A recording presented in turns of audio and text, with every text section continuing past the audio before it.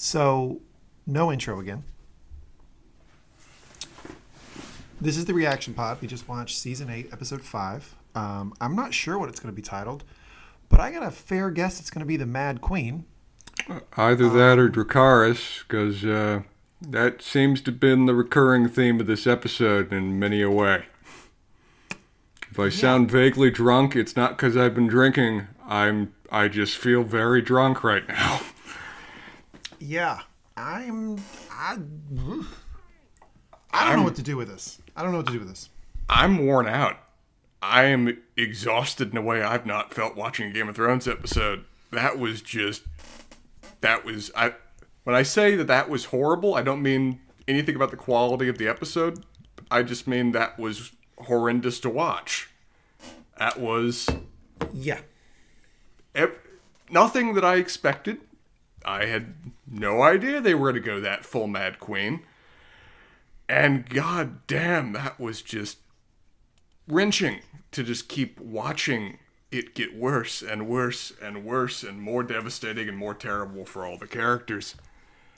Yeah. I was complaining that they were going to set up Cersei as the ultimate villain of the show, but no, they've Nope. done a change up, and it is very much Dany. Yeah, so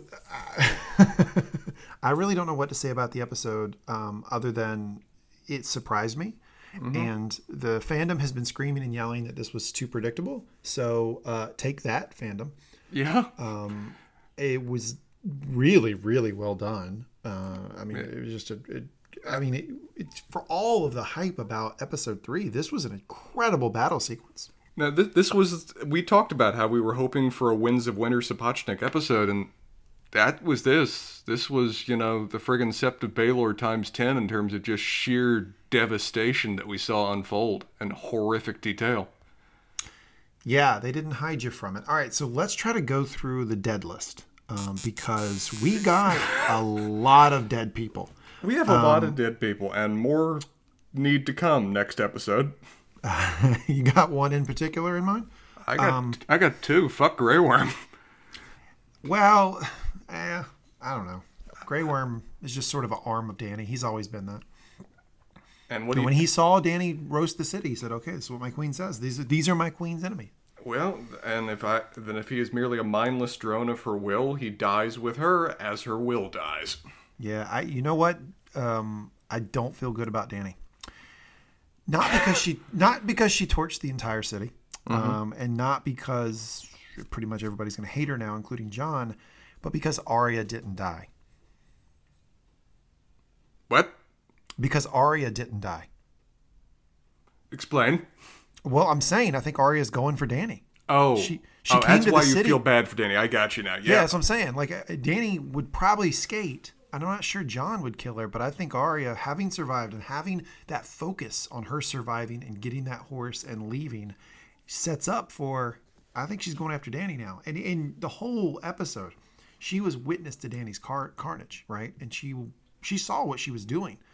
She didn't trust her to begin with, but now everything's been validated. So with Arya still on the board, I don't feel good about Dany. No, and the fact that Arya literally rode from the scene on a pale horse, she is death coming. I mean, this episode straight up finally explained to us that prophecy vision that Dany had in season 2, episode 10, the only vision the show's ever given us from the House of the Undying, of when she walks into the ruined remains of the throne room in King's Landing and the Red Keep, and there's seemingly snow falling down upon it. No, we read it wrong. It's ash. Yes, but that's not the only prophecy they gave us. Well, I guess it may be a prophecy, but they did do some foreshadowing. When Bran had the werewood.net download, he had one shot, which was a dragon flying over King's Landing. Yeah. And we got that exact shot in this episode, which was pretty cool. We did. So you want to talk about the dead list? All right, let's go through. I mean, the first death is Varys. Let's pour some out. Pour some out for my boy Varys, the Master of Whispers, the Spider. Burnt to a crisp. It seemed almost like a willing suicide. He was making very little effort to hide himself, to obscure what he was trying to do, and he marched calmly to his death. I think in some ways this was so much of what he had fought for and hoped for, and now it had utterly turned against him, and he saw what was coming better and more clearly than anybody else did. Yeah, he's been validated. In a horrendous, terrifying way. As he said, I hope I'm wrong. I hope I deserve this. He was not. Now, shout out to the Mountain for killing Qyburn. I feel like that is so poetic, right? Like, you made me this monster. You have made me miserable by keeping me alive. And he was able to just toss him. I thought that was great. And shout out to the final Clegane Bowl that the fandom had always hoped for. It was epic. It was wrathful. It was vengeful and hateful. And it ended the only way it could, with the two of them killing themselves to kill each other. Yeah, I felt like Clegane Bowl delivered. Yeah. That delivered for me. So we got Qyburn, we got the Mountain. Euron Greyjoy. We got Sandor. We got Sandor too. Don't leave him out. Yep, got Sandor. We got Euron. Euron died. And Jaime. then we have Jaime and Cersei dying in each other's arms. Yeah, the show always had way too much of a romantic end to what their relationship is. I think I even saw Benny Evan Wise refer to them previously as star-crossed lovers, which... Ew. I know. But the show really wanted to make their end tender and sad and make them and their loss the ultimate tragedy of the whole episode and among all the rest of the carnage, which I don't agree with that at all. Well, it was funny because I'm watching the episode. My in-laws are here because my wife graduated with a PhD this weekend, so shout out to her. Congrats on her. My in-laws were here, and my mother-in-law watched the episode, and she doesn't watch Game of Thrones. And she kept asking us through the episode, okay, who are the good guys? And Sarah and I just turned and we're like, we're not sure anymore. Like, we don't know who. I mean, I know Arya is good. I know Jon is good. I know Tyrion is good. That's about it. Arya, Jon, Tyrion, Davos. That's it. That's the end of the list. That's all we're really certain of anymore. Everybody else showed their true colors, and God, I didn't want to see them. Yeah, so we can talk about, okay, so Dany looked rough. And, well, let's back up even before that. The Previously On did this crazy, like, shot of Dany and, like, whispers of all of the things about the Mad King. Yeah. And I was like, well, okay, you just telegraphed that. So I felt like Mad Queen was on the table. I didn't know it was quite on the table to this level. But, yeah, so Varys dies because he's... principled and determined and wants to make a statement with his death to those that he believes and hopes will listen. And Tyrion is the one that sells him out. Tyrion does have a tender moment with Varys right before he is executed via Dragonfire. And the look on Jon's face after that, Jon was not digging the Dragonfire death. No, he wasn't. I'm amazed he actually stood there to watch it. That doesn't seem like the thing that Jon's just going to allow happen. Yeah. So the Golden Company, can we shout out that the Golden Company is possibly the only army to flame out faster than the Dothraki, although I guess Dany still has some Dothraki. How does Dany have this many Dothraki and Unsullied still? She's got Yeah, we'll shit on that in the full episode later in the week. But the Golden Company came and went pretty damn fast. They just got fucking effortlessly. I mean, it's one of the things that's been so interesting where we talked about how the show has really minimized in some ways the effectiveness of dragons, that they'd showed had come about with an effective counter for them. We had no idea how that would work. And then this episode just straight focused on the fact of, no. When used correctly, this wins all. And I actually like that. Yeah, I do. I really like that about this episode, that, like, we talked about it. The show has telegraphed the fact that Drogon can dodge bolts. Yeah. And he did just that. And Dany strategically took out all of the scorpions. I thought it was that to me brought back a little bit of the sort of like, okay, the normalcy of the canon, which is when you have a dragon, you win, right? So long as it's under conditions that you're controlling rather than someone else setting the tone for things, which this time Dany planned this out intelligently in a way she had not before. She also came straight down from the sky, which I called out in our podcast we literally recorded this morning. she was going straight Red Baron out of that, flying out of the sun straight down from the sky and just lancing over them quickly, giving them no time to aim or correct their course. Which, by the way, that podcast is out. We did a full podcast of episode 4. We got that up today. So, yeah. Which makes this all the more raw just from every prediction and thought we had being dashed. The episode, to its credit, surprised me again with just how audacious they're still willing to be. Yep. That this legitimately plays out interesting. this sets up a very different finale than anything we were really effectively pondering. And I mean, I'm just run through the ringer because I would turn to Bridget, my girlfriend, at one point in the episode and just said, what is there left to feel here other than pain? There's no one to cheer for. No, John. We can still Maybe. cheer for John.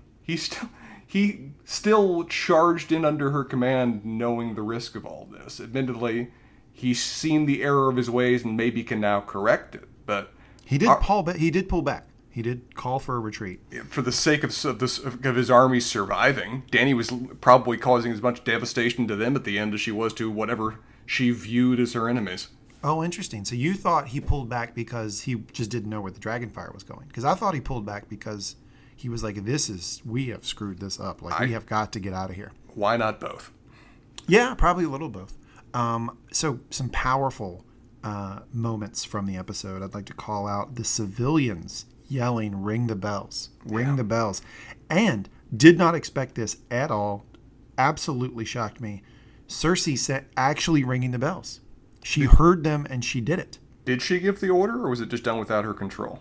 It was I assume that she did, because when the bells started ringing, she didn't seem angry. She just started crying and looked down. It wasn't like she was like, no, this shouldn't be happening. I think she'd given the order. But anyway, go ahead, give it another take. I almost thought it was Jaime. It didn't play out this way, but when it first happened, I was thinking, oh, that's where Jaime went. He went to the bell tower to end the friggin' war.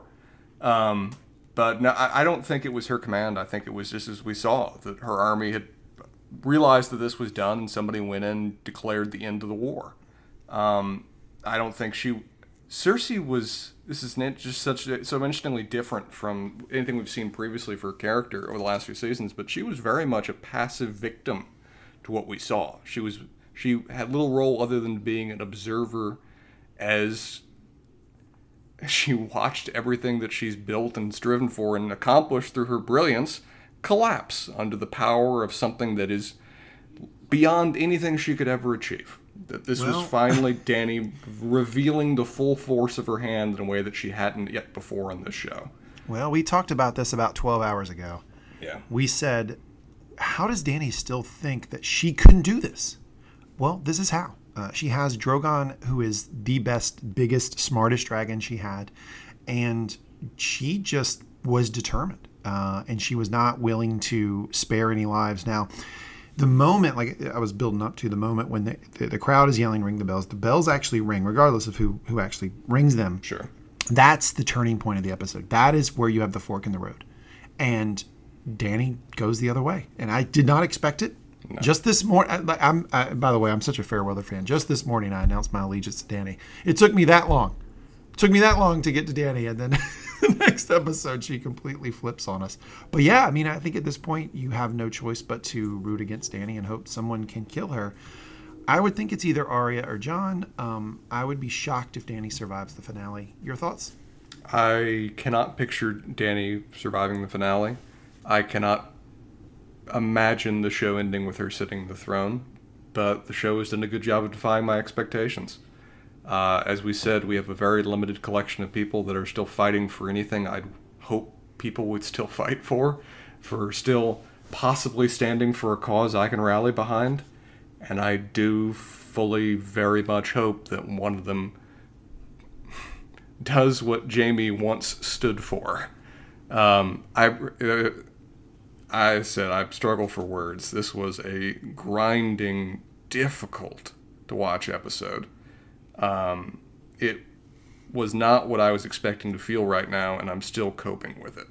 And all right, buddy. Well, you take a knee. You deal, because I got a few points I want to talk about. One is, I don't think we've given enough credit to Grey Worm for being a great individual fighter. I know that Grey Worm was backing Dany here, and that's problematic in a lot of ways. Well, not in a lot of ways, like in every way. Mm-hmm. He shouldn't be backing Dany, but man, is he a good one-on-one fighter. And he's actually good in close quarters with a spear, which you don't usually see. And I don't know if that's just like the show, taking some liberties or not. But I mean, on the surface of it, you have to be very impressed with Grey Worm. No, a skilled spear fighter can be very lethal just because he's got extra range he can adjust his range to fight against any opponent. We saw that with Grey Worm. He was quickly adjusting the range in his grip to fight off enemies at all kinds of distances.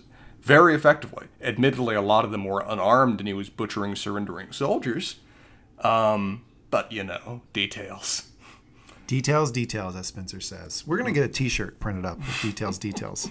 Sell it on mangumtalks.com. Next thing I want to talk about is I finally got it, Spencer. I did. I got it. I've been waiting for it. I pitched it to you. You said I wasn't going to get it. I got the tender moment between Arya and Sandor that I've been waiting for. Arya says to Sandor, after Sandor absolutely correctly says, get the hell out of here because I'm going to die. If you stay here, you are going to die. And the queen's dead anyway, so get the hell out of here. She says, Sandor, thank you. That was a powerful scene.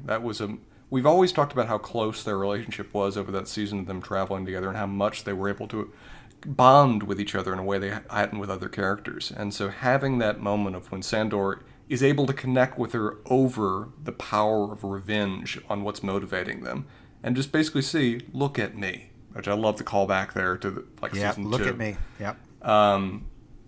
Do you want to be this? This is the only fate you can hope for with the path you're on. And it rings true to Arya. It breaks through the revenge-focused mindset that she's propelling herself with for seasons now. And she goes off. She goes into the streets. But I tell you, sir, I think if any list remains in her heart, there's only one name on it right now. Daenerys Targaryen, first of her name. I don't think she's done. I don't think she can be done. I don't think any character that still breathes who has a hope for a better future can stand silent or still while that occurs and the person that's responsible for it moves in to sit what remains of the Iron Throne. Okay, so quick takes. Are you going to be okay if Arya kills the Night King and Dany? Yeah. Yeah, me too. I don't care. I think they've set it up well. Well, I think they have set it up well.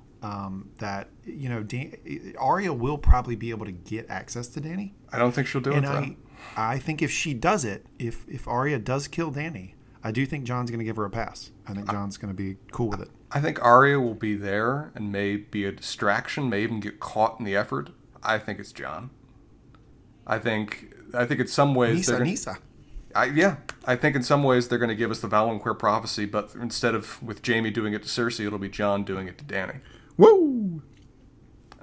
Zig instead of Zag. I think he's one of the few people that could actually get close enough to her to make it happen.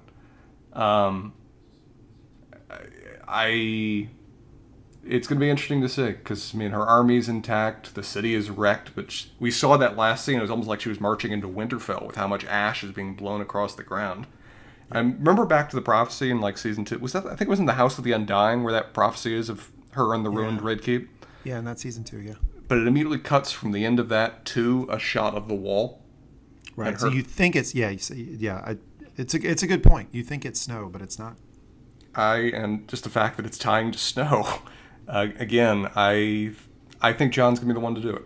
I think Jon, in some ways, has to be the one that does it. And it will be tragic. It will be bittersweet. It won't be bittersweet. It'll just be tragic. We've gone past bittersweet at this point. There's nothing to be sweet about. It's just a matter. I do think it is. I mean, if Jon does kill her, it'll be Jon reasserting a sort of moral authority in the Seven Kingdoms. Certainly. And if he sits the throne, which I think we have, early in this episode, we've laid the ground for Jon sitting the throne because I don't know how many of these damn ravens Varys sent out, but he was clearly sitting there. This is like Stannis writing about, how Joffrey Baratheon was a bastard born out of incest. I mean, I think Varys was just sending ravens everywhere. Well, it also seems important that I didn't see any forces other than Northerners, Dothraki, and Unsullied. I think I saw some couple Knights of the Vale, but I didn't see the Prince of Dorne. I didn't see any forces from anywhere else. Yeah. So, but Davos 1 point specifically said the rest of the forces are showing up late or down the way, and it seemed like they weren't even going to wait for them. So it could be a situation of where the rest of Westeros shows up ready for the battle and just finds carnage. And goes, okay, so we've switched. We're going to need... What alternatives do we have? That guy, the guy with the beard? Great. We're with you. Yeah, but the way they've set this up, the only way this works is if Dany is just killed by surprise because, at this point, there's nothing left to kill Drogon.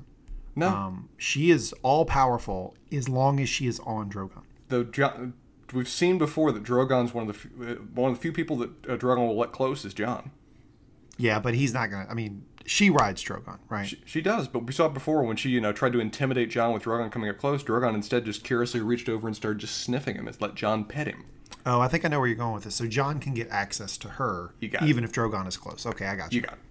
And she'll let him close because she's still in love with him, whatever else has occurred. And B, Drogon will let him close because he trusts and connects with him to a certain degree, in a way that no one else really can. Man alive. So I got a few more things I want to jump into. Yeah. One is I love the choice that Miguel Sapochnik made with the last time we saw Dany was when the bells were ringing and she made the call, I'm going to burn the city. We never saw her again after that. So we're just left as the audience to wonder, what the hell is she doing? Like we never even see her make that choice. Well, I mean, we see her, I guess, make the choice, but we don't see her as she's burning all of these thousands and thousands of people. And I think that adds to the tension a little bit. It does. I mean, it treats her as she is in this moment. She is carnage incarnate. She's no longer a human. She's just, in some ways, the specter and avatar of bloody-minded revenge. And I think it's even effective that even in the preview for the next episode. Did you watch the preview? Yeah, it was like nothing. It was nothing, but it distinctly does not show her. The only shot we get of her is her looking out over King's Landing covered in ash blown that looks like snow, and it's only a shot from behind. We're still not seeing her. In some ways, she, Dany, the character we've known for 8 seasons now, is irrelevant. She is dead and gone. She is something different now and should only be regarded as such. Yeah. How would you like to see matted, twisted hair, long fingernails? I mean, hell, at this point, she's gone far worse than anything her father ever did. I mean, yeah. Her father... Yeah, she literally burned the city. Her father and she just kept doing it so systematically. Yeah. Like that's the thing that's so jarring. Yeah. It's like you would think she'd make a point of it, like, okay, I'm going to kill a few and then go after the Red Keep. No, she didn't go to the Red Keep until the end. She burned everything but in her path before it. No, I mean, it's one of those things of where at one point, Cersei talked about how the ultimate way of destroying someone is to destroy everything that they love, everything that they have, everything they stand for, and make them watch it happen. Like what she did to Ellaria Sand for having her daughter die in front of her. I feel like in some ways this was Dany doing that to Cersei of, let me just show you the full extent of your impotence. Let me just destroy everything that you've invested, everything in building. Let me let you watch your queenship burn before you, and then I will kill you. Yeah, but Dany doesn't get the satisfaction of seeing Cersei die. No. Which I don't even know at this point if she cares about. But a couple more things to touch on before we wrap up. So I think a lot of the fandom and folks that I'm close with questioned, okay, does Cersei have wildfire left? We got to see it. There was wildfire left. I'm not sure that Cersei necessarily knew it was in these places. But as the city burned, as Dragonfire dropped down from the sky, there was very clearly some green explosions. So there was wildfire left in the city. I'm interpreting that as probably being the leftover caches of the Mad King that still hadn't been discovered. The same way of the reserves that she found when she blew up the Sept of Baelor. Right there with you. Yeah, I completely agree. And I was talking to my father-in-law, and he's like, okay, well, that's what Cersei was going for. I'm like, no, I think that's just some leftover caches. Yeah, like you said. I think Cersei had invested everything in Qyburn scorpions. That was her hope, that those would turn the day, that all they had to do was kill the dragon, and that was it. She would win. And if they had hit Drogon and taken him down, she would have won. Well, it depends on the time. Depends on the time. If they got him early. Yeah. Well, yeah, right. Because if she actually was able to spit that fire along the Golden Company, I even if Drogon fell, I still think they would have won. And I actually probably would have been better for everybody, right? Because then they would have just won the traditional way as opposed to burn the city to the ground. Yeah, it's one of those fun moments of where the world would have been a better place if either A, Dany had just choked on her own spit in the morning and never gotten out of bed, or B, assuming that didn't happen, moment she blew us under the gates, if some random arrow by some random nobody Lannister had just taken her in the throat and taken her down. Ooh, man, you hate Dany now. I mean, that's what the show wants me to. I've had my emotions manipulated for what is possibly the last time on this show, and I'm with them enough to hate who they wish me to hate. We'll see how they direct my hate from here. Yeah, I don't. Well, they only have like an hour and a half to do it, and I think they've set it up. I think you're going to just get what are the remaining decent people going to do to get rid of Dany and put Jon on the throne? Now, as we've talked about previously, Sapochnik is a master of cinematography, is a master for mixing in music and images and building an emotional moment among carnage or battle, whatever else. This was very much in keeping for him. But a question of the build-up to this moment and whether we buy it or not. I'm in the emotional state they want me to be in. Rewatches will decide whether that holds. But do we find Dany arriving at this moment, making this decision, going full Mad Queen, sufficiently foreshadowed, sufficiently built up? Do we find this realistic? I mean, the episode itself is a masterstroke achievement that has left me in a sorry state. But do we find it enough leading up to it to find it convincing? It's a tough question. I'll have to ponder it. I tend to think yes, but I will chew on that. One more thing I want to talk about before we cut off, because it is late. So can we just do like a massive shout out to Raymond Dwaldy? Yeah. Because the score of this episode was phenomenal. The way he worked, like, here's what's so beautiful about it. And, I'm not breaking any ground here. Everybody knows this. But he works in, you see Arya, here's Arya's theme. You see Cersei, here's her theme. But you do like Light of the Seven because everything's blowing up. But then you cut to Reigns of Castamere, which is like beautifully interwoven with Light of the Seven. Because you're getting the death of the Lannisters. Like, the music in this episode, I think, is the real high point, and how he was able to, over the years, identify certain pieces with certain characters, and then use that to tell the story through music as the episode went on. Just a masterstroke by that composer. Very much so. It very much puts you into the moments, both tense build-up and tragedy, that just really encapsulated and emphasized the emotional tones they were going for. He has done so wonderfully on this show, and this season has been some of his most masterstroke moments.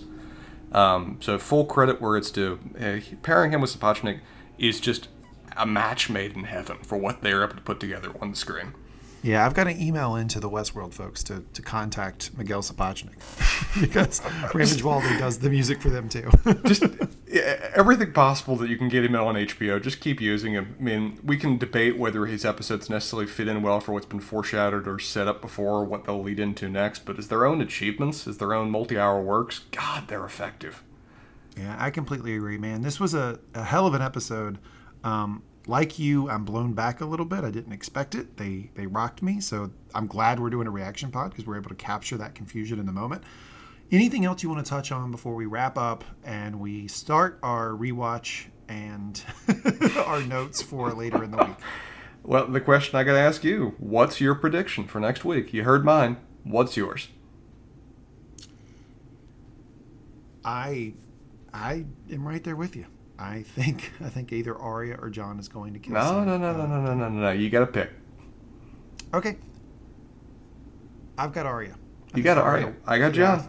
I think Arya will kill Dany, and I think Jon will see it happen, and will allow it, and will allow her to go back north, and will take the throne. And I think that you are going to get during the episode, like we talked about, some of the other armies or folks in houses that aren't necessarily displayed during this battle. You talk about the folks from the Reach or Dorne or Riverlands supporting Jon, because at this point Dany has lost any credibility with the rest of the Seven Kingdoms. So I think you're going to have other armies come in.